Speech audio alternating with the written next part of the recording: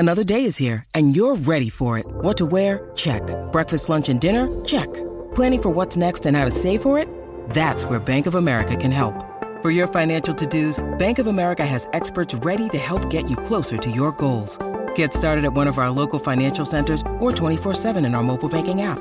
Find a location near you at bankofamerica.com/talktous. What would you like the power to do?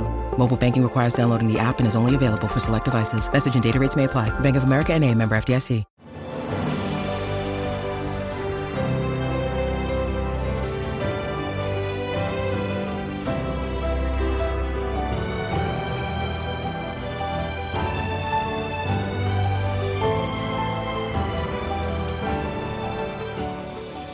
Welcome to the newest episode of Beyond the Fame with Jason Fraley. I'm your host, Jason Fraley, picking the brains of the top filmmakers, musicians, and artists of our time.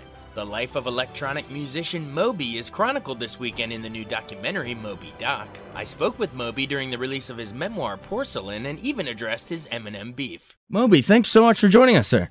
Oh, it's my pleasure. What was sort of the impetus to sit down and write this? You know, why put pen to paper here? So the book covers my life from 1989 to 1999.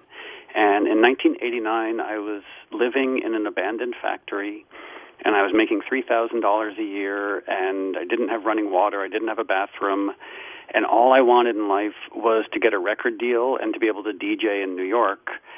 And so pretty soon after that, I got my first record deal, and I started DJing in New York, and I was part of the rave scene and the club scene, but I was also a sober Christian.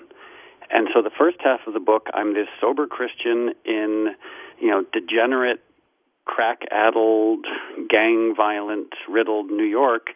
And then halfway through the book, I go to this other extreme of being this crazy, dysfunctional drunk. And the reason I wanted to write the book was I was telling stories about this time to some friends of mine. And this was about 4 or 5 years ago. And someone said, oh, these are really interesting. And they sort of represent a New York that hasn't existed for a while, and so someone encouraged me to write the stories down, and that was kind of the beginning of the writing of the book. I mean, it sounds like you have a nice little character arc there. If this was fiction, it would be perfect, but this is a true story. How does your sort of arc, grow from what you just said, the Christian, to the end there? Well, so for the first 5 years of the book, from 1989 to about 1995, I'm DJing and touring and making records, and things are generally quite good. And I would have these experiences where at night I would be DJing at raves and sex clubs, but then during the day be teaching Bible study.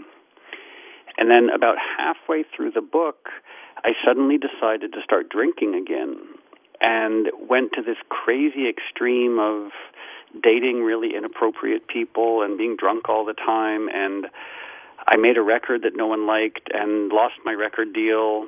My mom got very sick and died. So by the end of the book, my life has basically fallen apart, and the book ends the day before I released the album Play. So I thought my career was over, and that's when the book ends, but then it turns out that things worked out interestingly after that. The album Play came out, and it was originally supposed to fail, but it just kept doing better and better and ended up selling over 10 million records.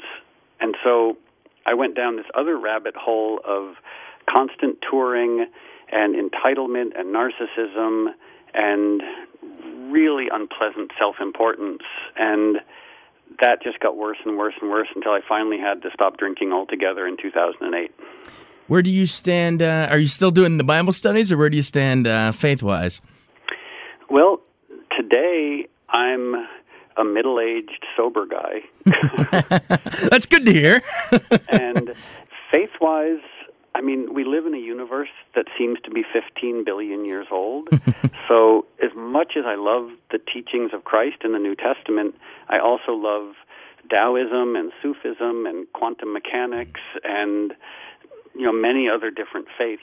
So I can't consider myself a traditional Christian at this point just because I have so much appreciation for so many other religious traditions. Right. Sort of an outside-the-box spiritual approach. So Play you were considering that sort of your last hurrah, and it wound up being anything but? Yeah, I really thought that I was going to release Play, and no one was going to listen to it, and I was going to end up teaching community college in Connecticut and continuing to make music that no one would listen to.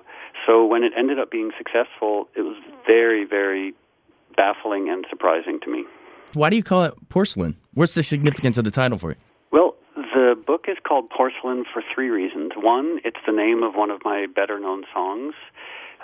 Two, porcelain is white and fragile, and in the book, I'm white and fragile. And also, as I mentioned, halfway through the book, I relapse and start drinking again. And to be honest with you, in the little graphic, I do a lot of throwing up. By the toilet porcelain. Toilets and things. So it just seemed like, as a title, it made sense. That title covers a range there. Yeah. How do you think growing up in Harlem, I know this is the book sort of is 1989 to that specific period onward, but how do you think predating the book a little bit? How do you think growing up there sort of shaped your influences?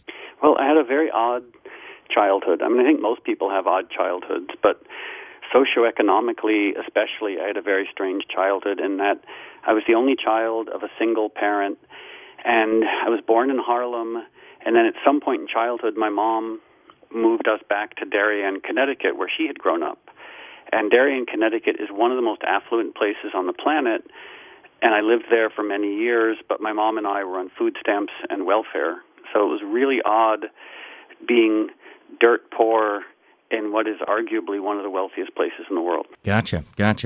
Where did the stage name come from? Where did Moby come from? I've always wondered that.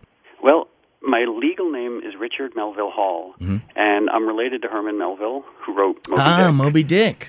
And so when I was born, my dad looked at me and thought that Richard Melville Hall was far too adult of a name for a tiny baby. And so as a joke, he started calling me Moby, and now, 50 years later, I'm still saddled with my infant joke nickname.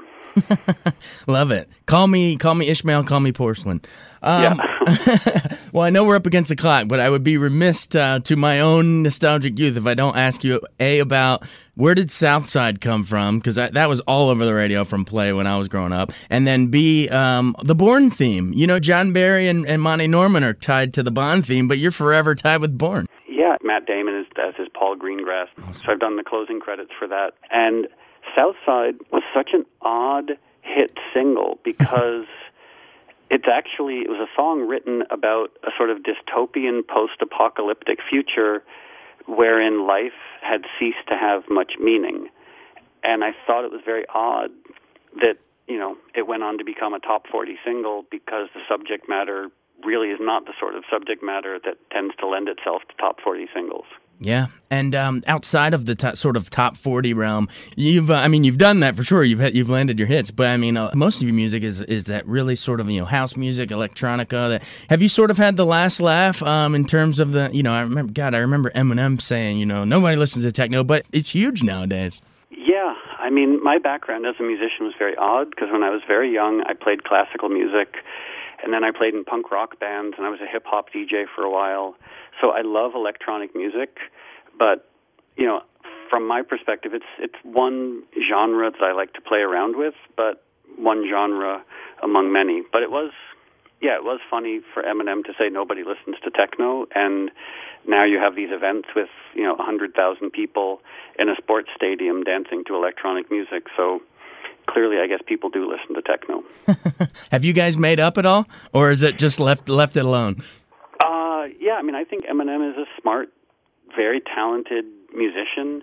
I haven't really talked to him in a long time, but I wish him well, and I hope that he's doing okay. If he read your book, what reading this book might say, I'm going to check Moby out? Well, because the book it's about me, because it's a memoir, but it's also very much about the sort of evolution of New York from 1989 and the world of dance music and the world of electronic music, but also just this sort of almost archetypal story of like a young, naive kid moves to the big, dirty city and largely gets destroyed by it. That's like a Midnight Cowboy journey, man. Final question. Moby Gratis, the website where you let indie filmmakers and film students and everyone this great catalog of awesome music to use. How'd that come about? Well, when I was in college, I was a philosophy major, but I had a lot of friends who were independent film students, and they found it really difficult to license music for their movies. So I started this website, mobygratis.com, that just gives free music to film students and independent filmmakers and documentary filmmakers, just as a way to sort of try and help them out with what is sometimes a really difficult process. Awesome. Well, you heard it from Moby. From indie film to blockbusters like Bourne, he does it all. Check out the new book. It's called Porcelain, a Memoir by Moby. Thanks so much for joining us. We really appreciate it. Oh, thanks. It was a pleasure talking with you. All right. Bye-bye. Thanks so much for joining us on Beyond the Fame with Jason Fraley. Remember to hit the subscribe button and give us a 5-star rating if you like what you hear. We'll see you next time.